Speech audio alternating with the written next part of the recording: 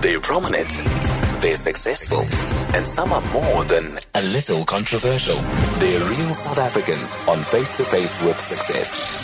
Brought to you by real people with real solutions. Nashua, saving you time, saving you money, putting you first. I've known Tertius Nyawose for 9 years. Back then, he was a towering and muscular personal trainer, but this year, he's being admitted as an attorney specializing in notary and conveyancing. He's swapped his tracksuits for pinstripe suits at one of the country's top legal firms. I've watched his journey, struggles, and determination with some awe and admiration, and I've always been curious about what has driven him so far. He's been chasing his dream of being a lawyer since he was a little boy. I guess I always wanted to become an attorney. When I came to Johannesburg in 2000, that's primarily what I came here for. But the circumstances were a little bit different then. And I delayed it a bit until I could actually get the finance to actually study. And that's when I did personal training. Yes. Mm-hmm. And then when 2009, then I just decided that I'm actually just going to embark on it. Mm-hmm. And What motivated you to do it? Because you could easily have carried on as a personal trainer. For me, I've always, like I said, wanted to be a personal trainer, an attorney. But when my daughter was born in 2009, that's when it really hit me that I really have to pursue my goal.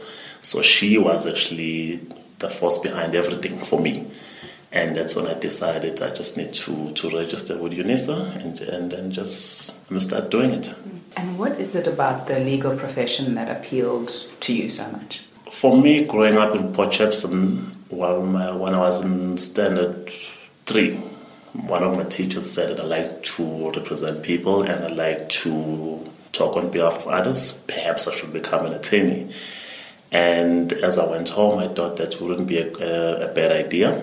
And I've actually, from about that time, I've always had a passion to just become a lawyer. Mm-hmm. Yes. Mm-hmm. And many people would say that once they're already working and they're already earning an income, I think, I won't bother with that anymore because I'm comfortable and I'm independent. What drove you in that instance? I wanted more. I wanted more for myself. And I loved being a personal trainer, but at the same time, I knew that there was a ceiling, and I knew that that's not what I primarily came to Joburg for, or to Gauteng. And I knew that my calling was to be a lawyer. But like I said, because of certain reasons and circumstances, I didn't start as early as I thought I would. And then 2009, I thought this is actually the time for me to actually begin. But of course, I had inspiration from a client of mine who just decided, who said, no, you can do it. Then I just decided to just go for it at 2009. Mm-hmm. Yes. One of the many things which keep people from studying or studying any further is a lack of money. I think most black people go through that. What is your message to them who may have reached that stage and think, well, I can't actually reach my dreams because I can't afford to study? For me, it's just more about purpose, number one. You've got to have a purpose, and number two, and set goals. So as soon as I said to myself that this is what I'm going to do, everything just fell into place. Mm-hmm. So money wasn't necessarily a problem, and that's how I actually just because I had a goal, I just knew this is actually what I want. And yes, there were challenges along the way, but at the same time, things just came through for me, and I studied and I remained focused for the entire duration of my studies, and then we took it from there. My mom is she's very proud because she obviously knows where we come from, but she also knows what is it that I wanted, and she also believed she had the faith in me that I will actually go beyond than what she could give me and just try to just make this happen for myself, and I did. You say because she knows where you guys come from and how you were raised. Was it a difficult childhood? I would say so. Mm-hmm. I would say that my childhood was actually quite difficult in a sense that I started working when I was 13 years old. And throughout my high school career, so to speak, I worked all the way to matric. What were you doing at 13? I worked at supermarkets, I've worked at bottle stores, I worked at Coke, I worked at One of the guys was actually still a friend of mine, Dr. Omar's surgery, but I worked. Yeah. I really had and to. And whilst you were at school? Yeah. Like I said, from standard 6 all the way to matric. And as a result, I didn't quite do that well in matric. But for me, I also had to do what I needed to do for my mother, because when I was working, I was also supporting my mother. Because my mother still is actually, she's a domestic worker. So, so it was difficult. But after failing matric, because he was holding down so many jobs, he was gutted and ashamed. He fled his hometown of Port Shepstone and moved to Johannesburg. He lived in Tembisa with a relative. There, he put himself through night school so he could pass matric. When I came to Joburg, it was 2000, and I just came to look for work. But I didn't know what is it that I was actually looking for, because I knew that I couldn't afford to go to university. So I moved into Tembisa with my aunt in a one-bedroom. But I started working, driving trucks in 2001 and sweeping floors and all of those things, until I went to Joburg and I saw a gym at Marsden, and I thought, okay, maybe because this is what I love, because I've been training from the age of 16 and I'm now 19, maybe I should actually go and look for a job at the gym.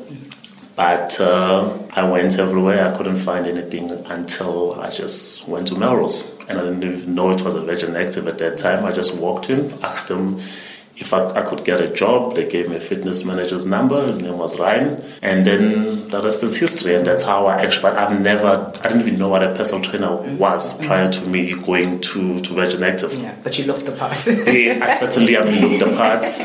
And I've been training for many years. And then obviously then I got hired at Melrose Arch, a Virgin Active, and then everything just unfolded. And yes. So as the 16-year-old, what drew you to training and gym? What was it about it that was appealing to you? I always liked to stay fit. And the only way that I could at that time in Port Shepstone was to go to a gym. And now Port Shepstone is actually not far from the beach, so you would find that most of the guys in December will go and show off the muscles and all of that. So I kind of liked that. So I actually didn't join the gym. I actually went and spoke to a guy who owned the gym, Sean, because I couldn't afford to pay membership. So he said, you can actually clean the gym. So I used to clean this gym, and that's how I actually started training. So, and 4 years down the line, I'm now here in Joburg working at Melrose, and that's how it actually came about. So I started as a lifestyle consultant. Then from there I got exposed. People told me, you'll make a good personal trainer. Okay, what is a personal trainer? Then I found out, okay, you need to study exercise science. Then I took it from there. Because that's how I actually became a personal trainer. Yes, but it was never an idea of mine to actually be a personal trainer. It just came about, but because also I've been training for 3 years, prior to that. What has worked for me is just to remain focused. That is just remain focused. You know what you want and you just go after it. That's number one. And number two, to remain consistent. It goes without saying, one has to remain consistent. And number three, just have the discipline. And when you discipline, everything will just come into place. So it's discipline, consistency, and just remain focused. And everything will just come together. So that's what I would say. Whoever wants to pursue whatever is it that they want to pursue, just remain focused, primarily. Because if you focus, nothing can disturb you. And nothing. You'll have little challenges there and there, but at the end of the day, you know where you want. You know what you want, and then you just take it from there. Now that he's finally made it, he can't wait to take that oath.